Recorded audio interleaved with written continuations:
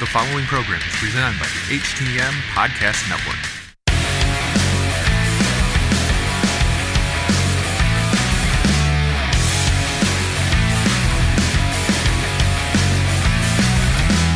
Good evening, everybody. This is Robin Nelson with another edition of Wrestle Podcast, and my guest tonight is Jerry Myers. How's it going, Jerry? It's all right, my friend. How are you doing? Pretty good. So how's your Easter been today? It's just another day in quarantine, man. It's nothing special.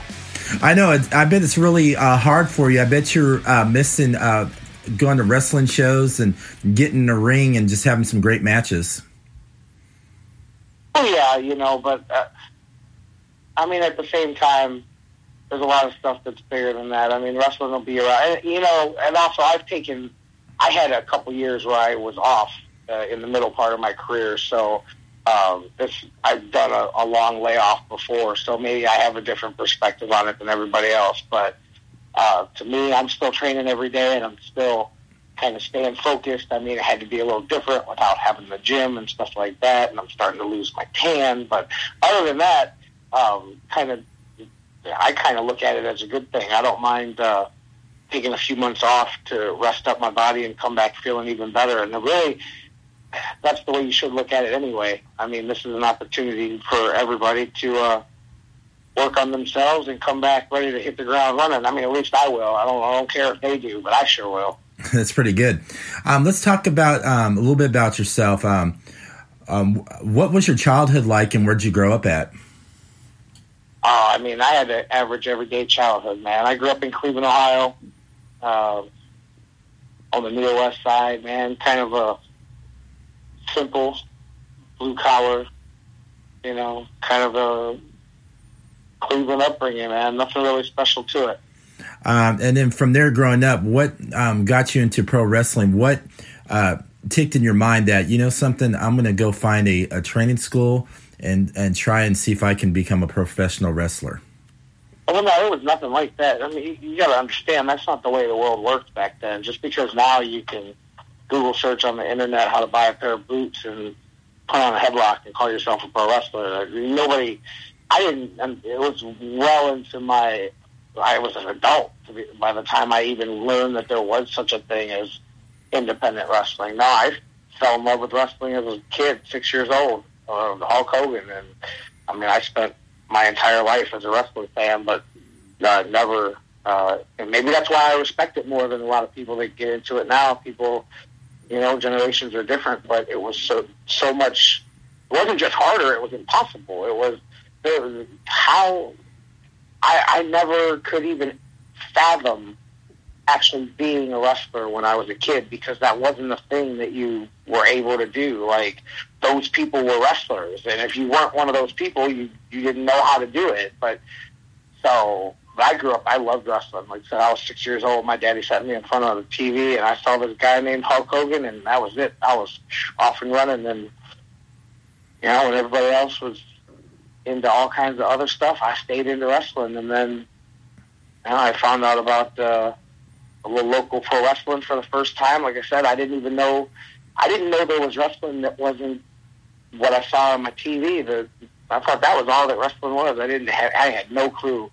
Independent wrestling was not what it is now. And but I found a place, and I found a guy, and it changed my life. And I've now spent more of my life in wrestling than I have out of wrestling, which is pretty crazy to say.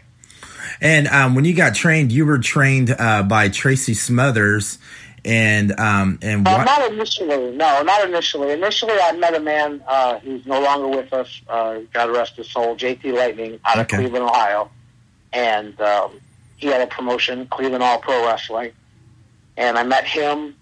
I was working for a security company, and it was one of my first grown-up jobs. And the guy I was working with got memberships at this gym called Black's Health World, and they were a ticket outlet for this Cleveland All Pro Wrestling. And I went in there, and I saw this poster on the wall, and I'm like, what is this? And the address for the show was this movie theater, abandoned movie theater that was right down the street. And he goes, oh, yeah, that's a friend of mine. He has this company. And mind blown. I was like, get the hell out of here, man. Like, and he said, yeah, I can give you his phone number. And so sure enough, I got a hold of him, and he was like, it was real short and to the point. He was like, yeah, I train guys, do tryouts, find out if you got what it takes. And I remember he had me come to whatever the next event was at this hall he was running. And before the show, there was me and a couple other guys were there, and I think it was like $50 or something like that. And it was real simple. Push you around a little bit, knock you to the ground. Nothing that exposed the business, because back then guys were smart. And I can't believe that guys make this mistake still to this day. But so many guys just open up everything on the first day, and you wonder why guys, train for 2 months and think they know it all and don't come back and don't finish paying you and don't finish going to school. Back then when I broke in, and it was even more, I mean, by then people were already complaining that it was too open, and we're talking about the late 90s, so it's always going to be like that, but it was so much more of a closed society at that point.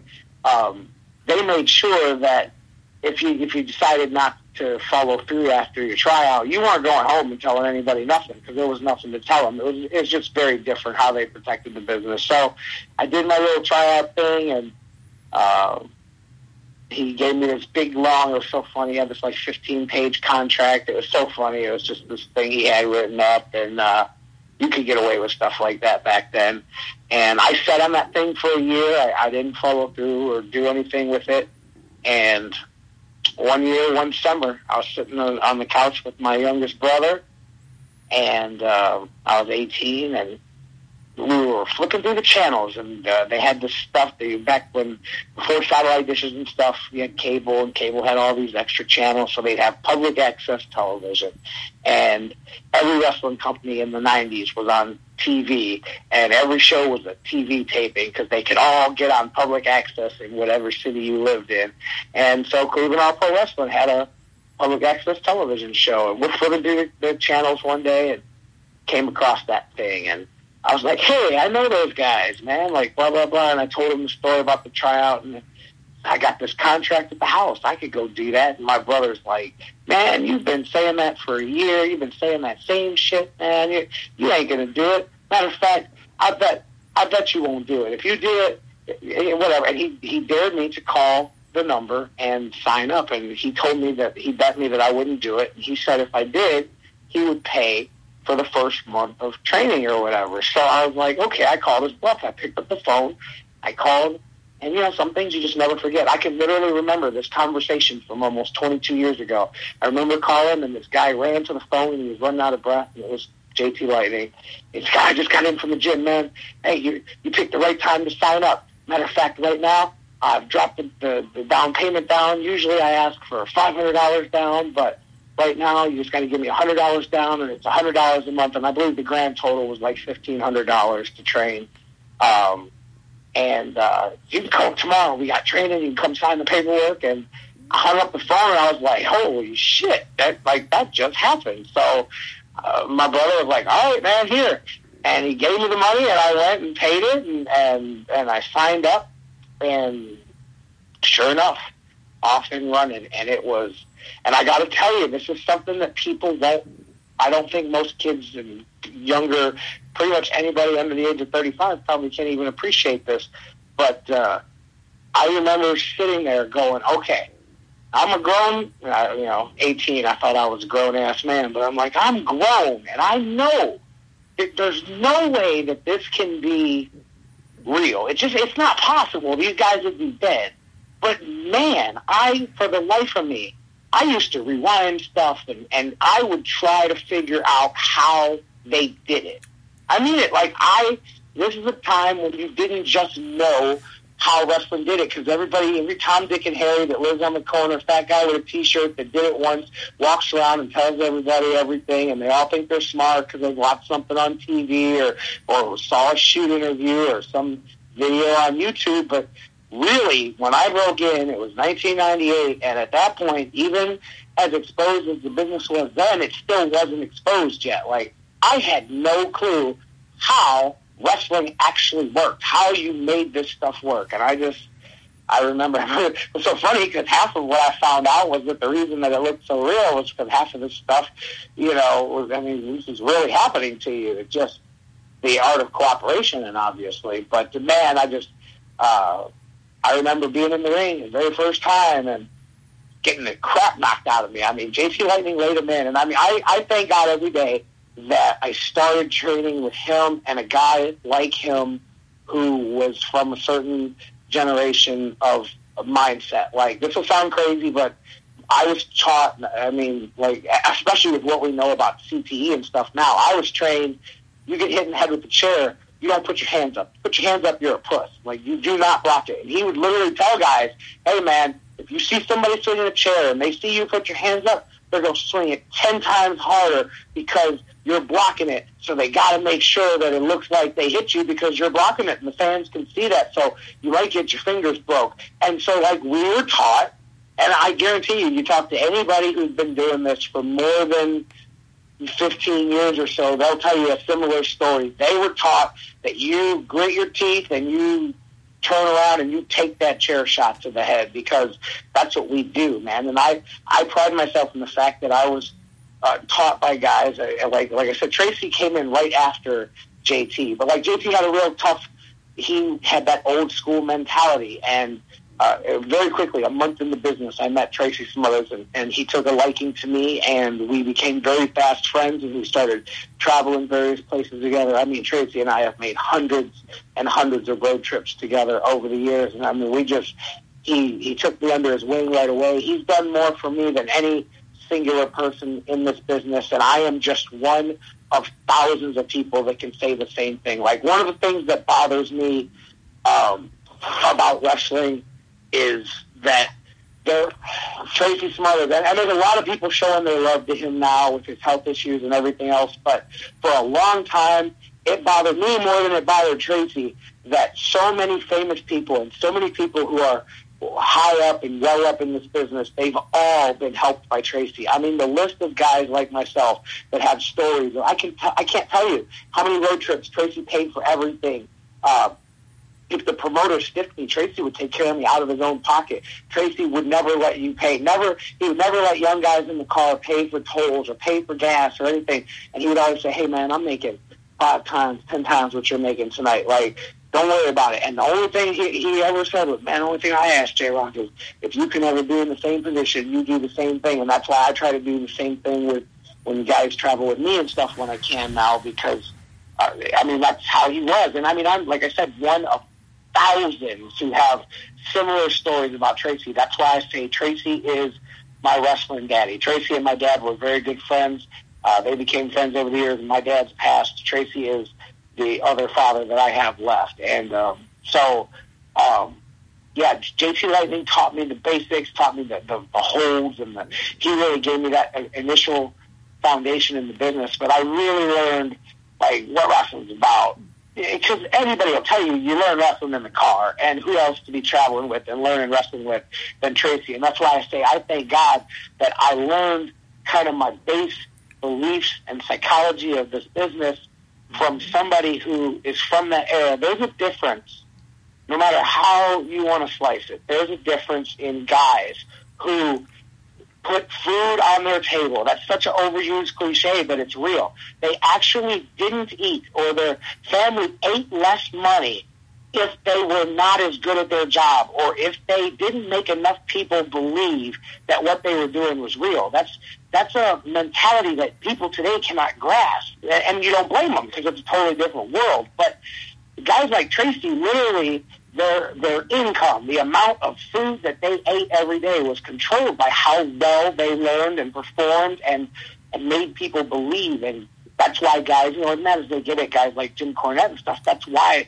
guys like that are so dead set vigorous in their ways, because that's what they did. And you can't fault a guy for that. I always say the one thing I like about myself is that I was just young enough to learn a lot of the very old school values and beliefs and psychology and all of that, but young enough to like continue to kind of adapt and stay kind of the best of both worlds is the way I look at it. But anyways, I would say always very fortunate to have the combination of people very early on. And it's not just those two. I mean, I was also blessed that promoters put me in opportunities with guys. Talk about Tracy Smothers. Here's another one. Nobody in the world gives enough credit to high-flying Confederate currency Chris Hamrick. Chris Hamrick is one of the untold greats of independent wrestling who kind of got lost in the shuffle over the years. And I'll tell you what, if a guy like Chris Hamrick came around today,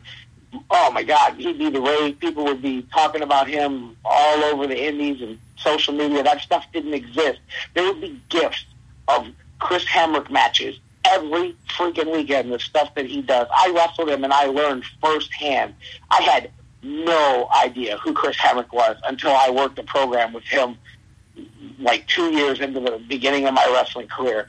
And oh my God, did I learn so much from that man. And I watched so many other people do it too. And he's just, he's kind of under the radar. No, people mention lots of guys. Tracy gets all kinds of love, but Chris Hamrick, that's another one. And I mean, just tons of guys. I was very fortunate over the years that I've worked with so many of the older guys that have, been gracious enough to teach me a thing or two here and there, and I've been smart enough to shut my mouth and listen and learn it, But it all, like I said, goes back to JT and Tracy.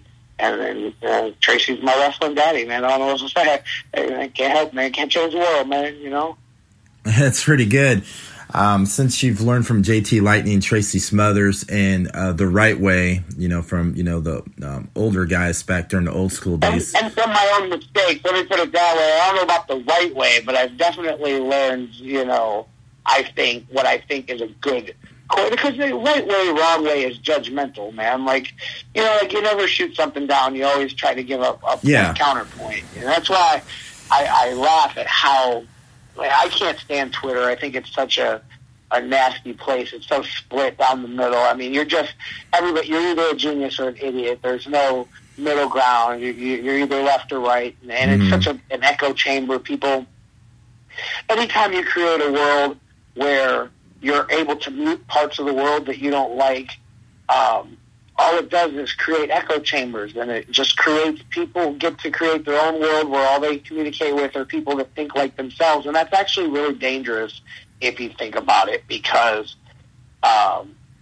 it closes people off to so many other opinions. I mean, that's the art of conversation. It's the beauty of the world is being able to mix different things together that don't necessarily go together, and understand, or even just not understand, but listen to other people's views and things like that. And so I think it's a real dangerous place when you're able to control what you see. And I get why people do it, but it's an echo chamber, and it's so many different things with a lot of people's social media and things like that. Anyways, I don't even remember where I was going with that, but hey, you're just being truthful. I totally agree with you about that whole social media too. You're absolutely right. I mean, sickening a little bit. Yeah, but I mean, it creates that, like you said, that echo chamber, and you see so much of that on here now. That's kind of where I was going with that. With Jim Cornette versus the Young Bucks, and then this guy versus that guy, and these rivalries that get created. And you have to you can't. And I don't agree with that. It's not one way or the other way. I think that's what makes wrestling great. Like it's like the original UFC. The whole jarring factor of UFC was that it was a mix of all these different styles together, and that's the beauty of what makes wrestling what it is. That and the fans, which is why no matter how cool it is nowadays, I cannot get into no fan wrestling. I just can't do it. I'm glad if it works for some people, and that's fine. But the fans are the ingredient in wrestling that makes performance turn into magic, and it's a sport and an entertainment form unlike any other, and that's the magic of it. It's live action, movie, and sports and entertainment and all of these things put together. But when you mix the fans in it, it's like that's the ingredient that makes it magic. What makes this thing that every person in the building knows is not legitimately happening, and it makes it real, and it makes it emotional, and it makes the people have these reactions that they do.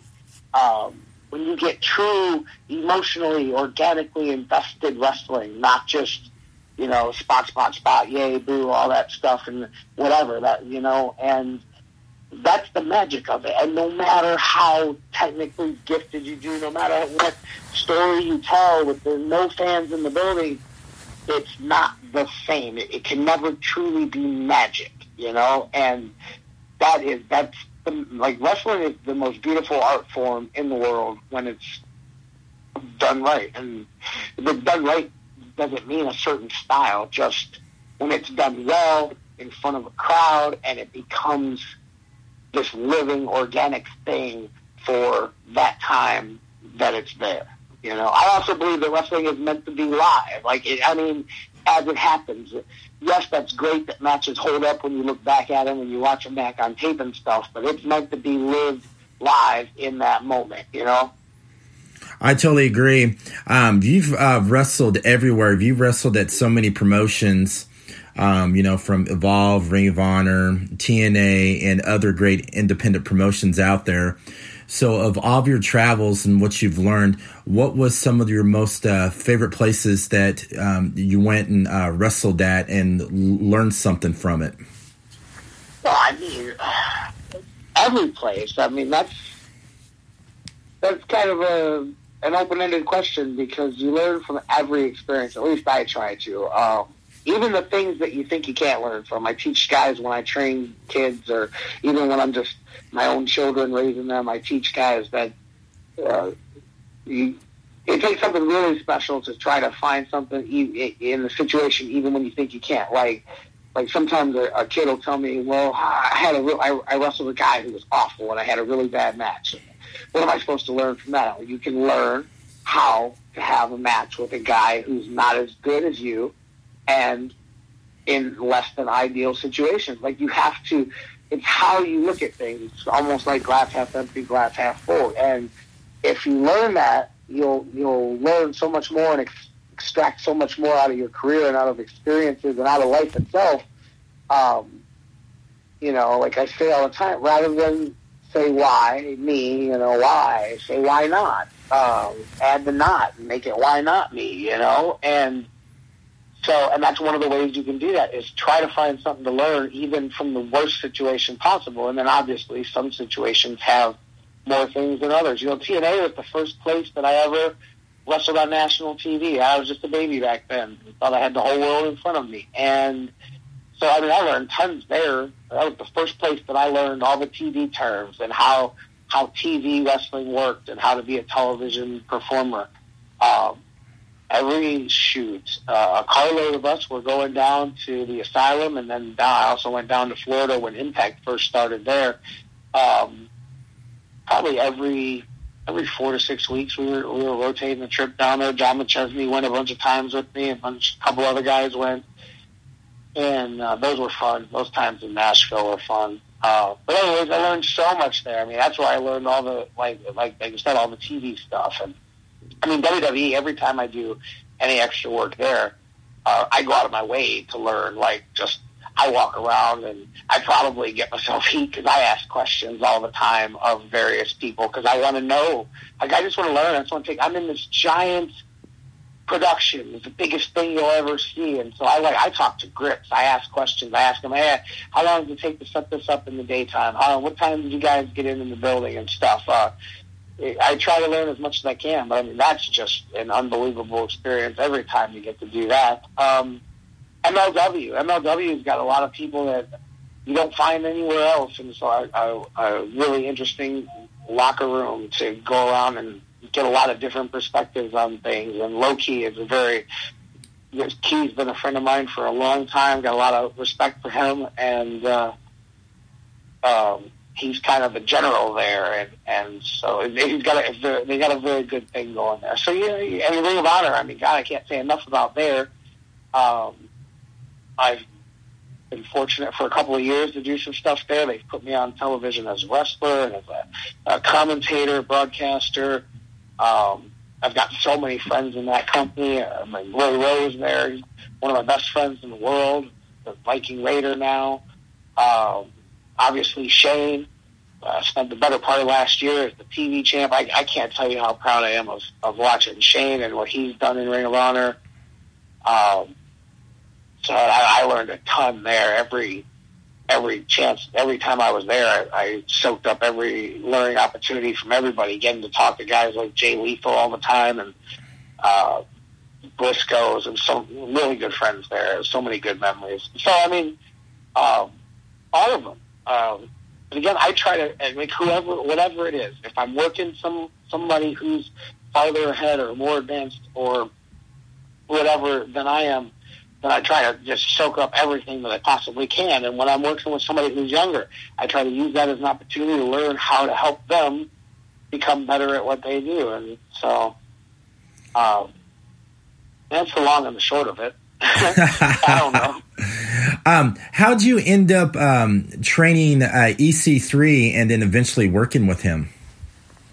Well, I've been training guys. I say all the time, I became a veteran way before I should have. I mean, it's just because I had so much old school influence on me early that I had a pretty decent base. I say all the time, those guys are very lucky. All the guys that I trained back then are lucky that I had a good enough base that I didn't screw them up before they could move on and learn more from somebody else. Because in all reality, I shouldn't have been teaching guys back then. I should have been focused on my own career and learning. I mean, but life took the path that it did. So I became a veteran well before I was a veteran. And so I was training guys. I want to say I first started training guys in probably 2003, and that would be John McChesney was the very first person that I ever trained, and he was just a personal friend of mine, a kid who I met, who drove up from Erie, Pennsylvania to some shows that I was on. He just really wanted to be a part of the business. And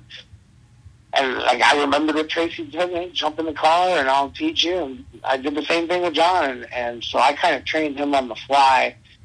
Not much, just enough for his. John McChesney is one of the best wrestlers who I don't want to say nobody's ever heard of, because obviously local independent fans would know who he is in the Northeast and the Midwest, but he's one of the people nationally that not enough people know about. He'll probably, at this stage of his career, unless he rededicates himself and makes another run, he'll probably never get the exposure that his talent deserves. John McChesney is just one of the most ridiculously naturally talented guys I've ever been in the ring with. And I mean, that's on the top of a list with guys like AJ Styles. I mean, just ridiculous. But he took the basics, and then he went off and figured out how to become great on his own after that. But because of that, I felt confident that I could, teach guys enough to get them broke in the business. So a company here had me start training guys. He had a gym, and he said, "Hey, I'll pay you to train a group of guys." And he brought in guys in the first class that he had out there in Paynesville. It was in Eastlake, Ohio. And it was right across from where the Lake County Captains Stadium is. I'll never forget. And Michael Hutter, EC3, was in the group. And I mean, I knew right away. I told him, he could tell you. We had a conversation very early on, and I told him that this guy's the limit for what he can do. If he lets me get him going, he told me he wanted to be. It's all he ever wanted to be was. All he ever wanted to be was in the WWE. Like, his dream wasn't just to be a wrestler; it was to be there. And off he went, and he's a once in a lifetime physical specimen. What you see on TV, he's even more dramatically, physically, intensely physique. I don't know how else to put it. He's jacked as shit, man. And he's just got one of those freaky physiques. But it's not just the body. It's just he oozes charisma, man. Like, he was going to be a star at something. If it wasn't wrestling, when he walks out of the car, some people turn their heads and go, "Who is that guy? We don't know, but he's somebody." And he's always had that.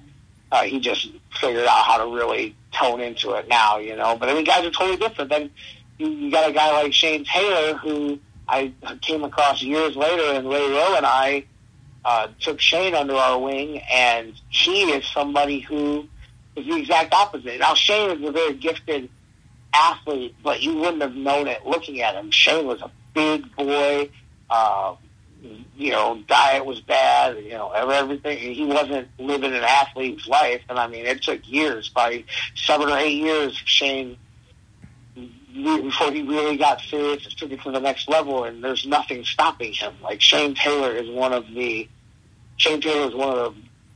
young stars in this business, and his story has only yet begun to be written. But anyways, you were asking about EC3, but that's how that got started. Actually, he was a part of a group of backyard wrestlers out there in that area of Ohio that all came in together. There was probably 6 or 7 of them that all came in together to get trained. And of that group, only EC3 and one other guy, his name is Rex Brody, they're the only ones that are still in the wrestling business. All the rest of them have gone by the wayside. Matter of fact, that's how it is with most of the guys that I've trained. I mean, I've broke in dozens of guys over the years. I mean, dozens and dozens of guys, and there's only a handful of them that are still, maybe 5 or 6, that are still in the wrestling business, which is how it goes. Most guys very quickly find out that it wasn't for them, and for various reasons. Because most guys don't get in the business for the right reasons. They get in the business because they just want to be famous or they want to be a star, and then they find out it wasn't what they thought it was, at least not right away, and they get ran off. But anyways, EC3 sure didn't go anywhere, and he knew. I can tell you a funny story about him, which I thought was ironic when he ended up being their franchise player years later, is when John McChesney and I were making all those trips down to Nashville for Impact. Well, when we had first started getting booked there, I got booked, and then I got John booked there by sending a match of him versus I to Bill Behrens, which is the guy that booked the talent for them. And Bill was like, hey, who's this kid? It's John McChesney. He goes, bring him with you next time. And so I had sent him another tape, a more recent one, maybe a month or 2 later, and it was one of the very first matches that EC3 had. He had a totally different name back then, but and right away Bill was like, hey, who's the big kid? I could definitely get him on if he wants to come down with you. And I remember, I guess I can say the story now because it's like 15 years later, but I remember I told him about it, and he said, let me think about it. And then he said, no. He said, to be honest with you, I don't want to go there. I want to go to WWF. That's what we all called it back then. He's like, I don't want to do that. And he didn't want to go do the whole dark match tryout or TNA thing, which I get it. But he was that confident in himself, and he chose right, because it was less than 2 years later that he was in OVW, and he got a developmental contract on his own. He went and moved. This is what I mean. So this is the level that it takes to make it. So I already mentioned that he's an absolute physical specimen. I mean, that whole top 1% thing is not a gimmick when you look at his physique and his athletic ability and his charisma. Yet with all of that picture that you see popping off your screen every time you see a picture of him on social media or he shows up on WWE or whatever, he had to take a journey like few would ever take to get to where he's at now. He packed up his stuff and he moved on a wing and a prayer down to Louisville, and he waited on tables at a cheesecake factory in Louisville and paid his own way to Ohio Valley Wrestling until he just paid to be a part of the class. Already a trained wrestler, put his ego to the side, went down there, trained with Rip Rogers and those Danny Davis and those guys, and until they signed him. It took months. It took him 6 months. I can't remember how long he was down there, but it took a while, to the point that he wasn't sure how long he could hold on, and he held on long enough to get signed. And he blew out his knee not once, not twice, like 3 times. That company has at least $250,000 in that athlete surgically. There's no doubt in my mind. And And he went through all the frustration of keep coming back from injuries, and then they cut him when he was Derek Bateman, and they let him go. And then he goes, which is why I thought it was ironic, the whole he didn't go to TNA thing when I gave him an opportunity, because then he goes to Impact and becomes Dixie Carter's nephew. I'll never forget how that happened. He went to a house show they were having here in Cleveland, and a few days later he gets a phone call and says, we got an idea, and we think you might be the guy for it. And sure enough, it was for that, and it changed his life. And he became the franchise of that place and went on a huge run, beat everybody on their way out the door. And he got wins over Angle and Sting and all of those guys. AJ, he beat everybody, and then got back where he wanted to go. Went from there, was able to get the rights to his name and then take his own gimmick that he created over to WWE, which is where he's at now. And but I mean, I left steps out. I mean, like I said, he's had half a dozen. Actually, I want to say he's had like 12 or 13 total surgeries in his life. But just during that run, he's probably had at least a half a dozen different ones, including several of them on his knee. He is definitely persevered. But people look at him, and that's why it makes me so angry when people look at him and they'll just go, oh, he's just a body. Like, first off, like, that body's easy to achieve. But trust me, he has done so much to get to where he's at that people don't even know about. And so, anyways, that's EC3 in a nutshell. You can tell I'm proud of these guys. Same with Shane Taylor. I mean, to come from where he's come from, Shane has come from the streets of East Cleveland. I mean, he's put his story out there. In fact, he just had a podcast that he did a couple days ago with Jason Powell, who used to write for The Torch. And I don't know the name. I won't put over somebody else's podcast. But I just listened to it today while I was out driving, and it was phenomenal. He's so well-spoken. He knows who he is. He knows what he wants to be. He knows what he can be. He's not going to let anybody tell him otherwise.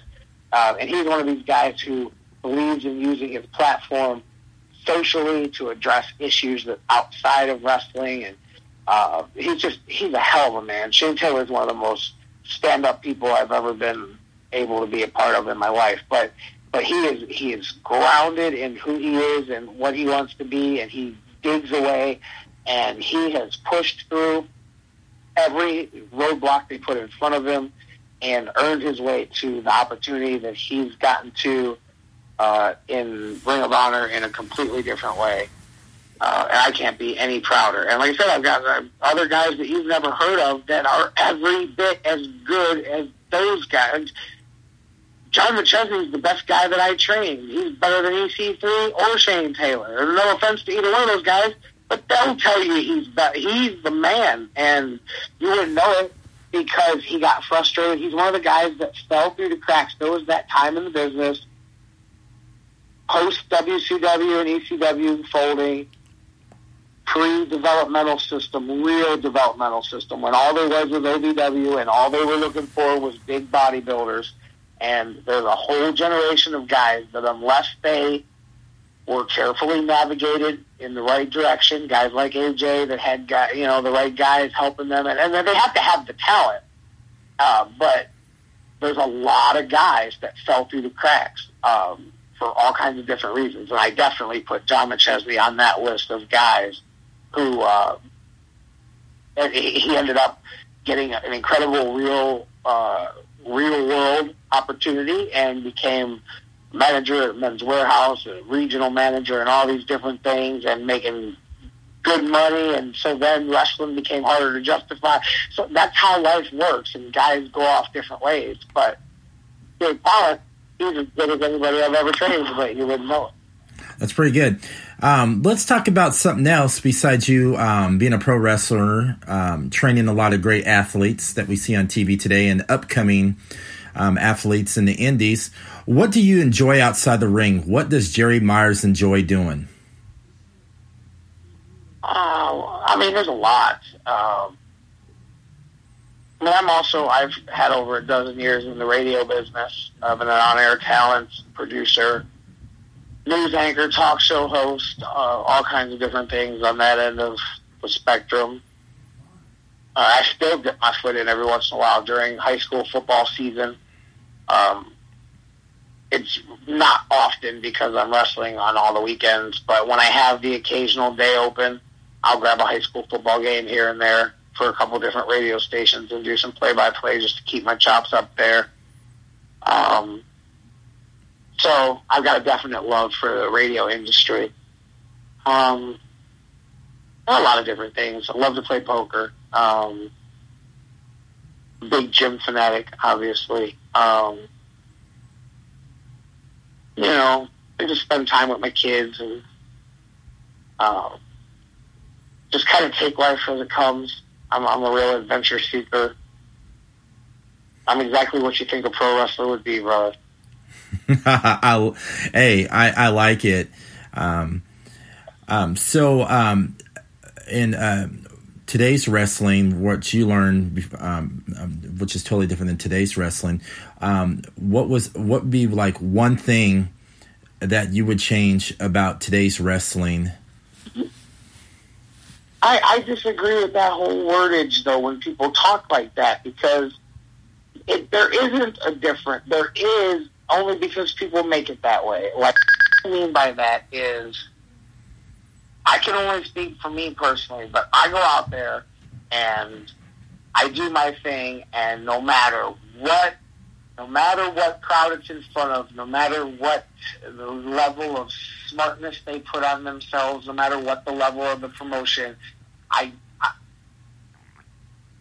know how to make the crowd react. And I get it that that's an art of psychology that comes with experience, and I'm blessed that I have a mind that really behooves itself to wrestling. I'm very fortunate in that. I'm able to think on my feet. So all of that stuff helps, but I think that because I'm trying to think what I say without sounding like, I always get the crowd.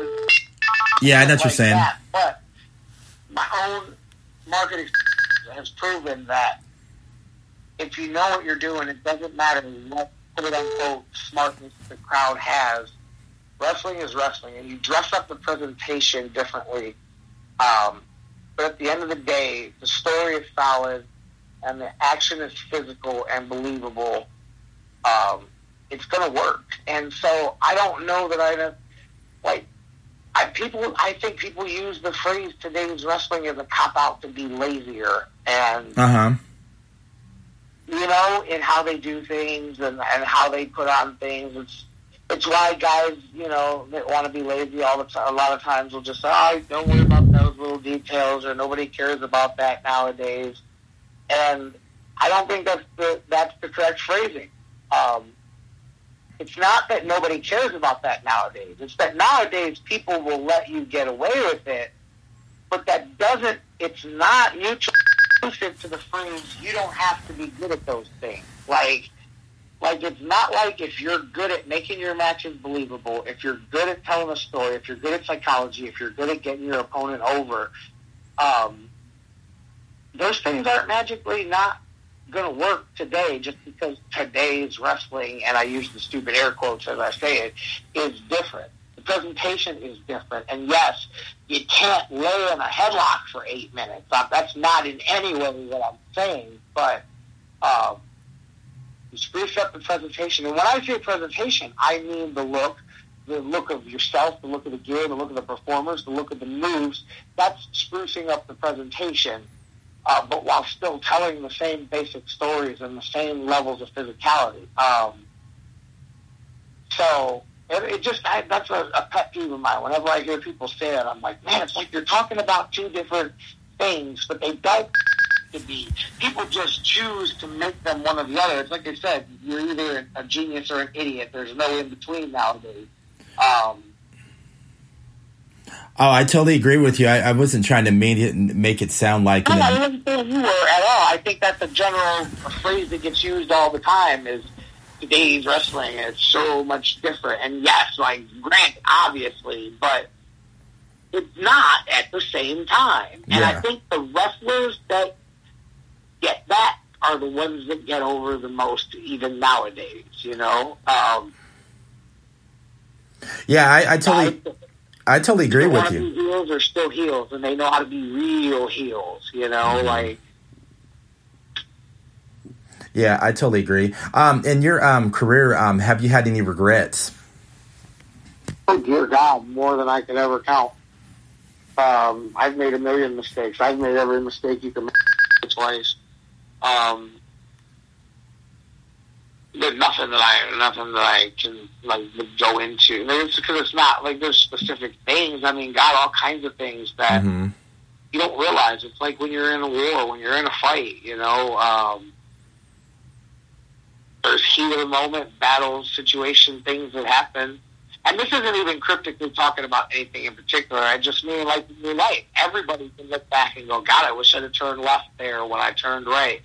If only I would have done this. And I mean, so 22 years, and clearly I've had a lot of different experiences and opportunities. So I've got 22 years worth of times to go, man, maybe if I should.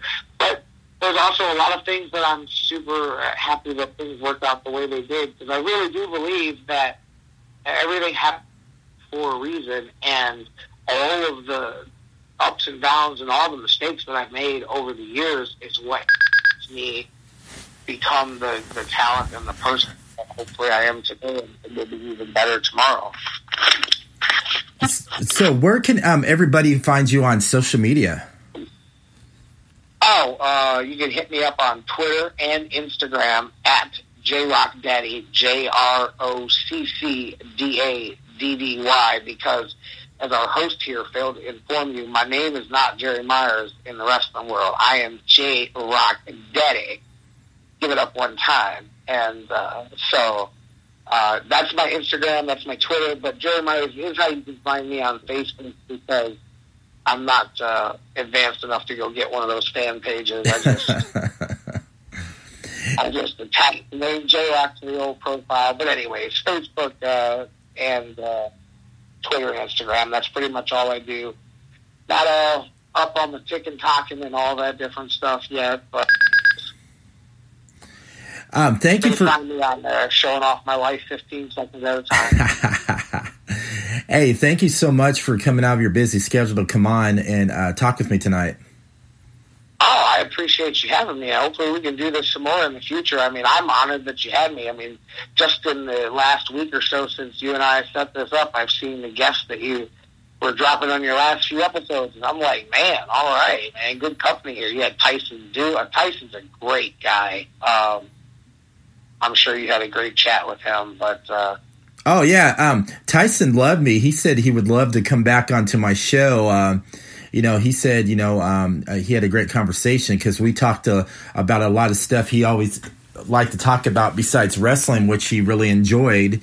And then there was another time I had PJ Black on, and he said the same thing. Oh, yeah. And I'm right there, man. Anytime you want to talk, I'd love to chat with you. As you can tell, I have a true undying love for this business and of the art and the beauty of it, and I'll defend it to the death. I mean, I've often had people listen, they go, man, the way you describe wrestling, that is the way I feel about it. I believe that it's truly a magical art form when it's done correctly. I think so too, and when I had you on tonight, I learned so much from you too, and I like to thank you for that as well. I mean, I thought this was a pretty good interview between us. I mean, some of the stuff you talked about, which really opened my eyes, I really didn't really understand or know about until you explained it, and I just want to say thank you. Oh, I appreciate that. Anytime in the future you want to do it, let's do it, man. All right. Everybody else, thank you for listening to the Wrestling Podcast. Have a great evening.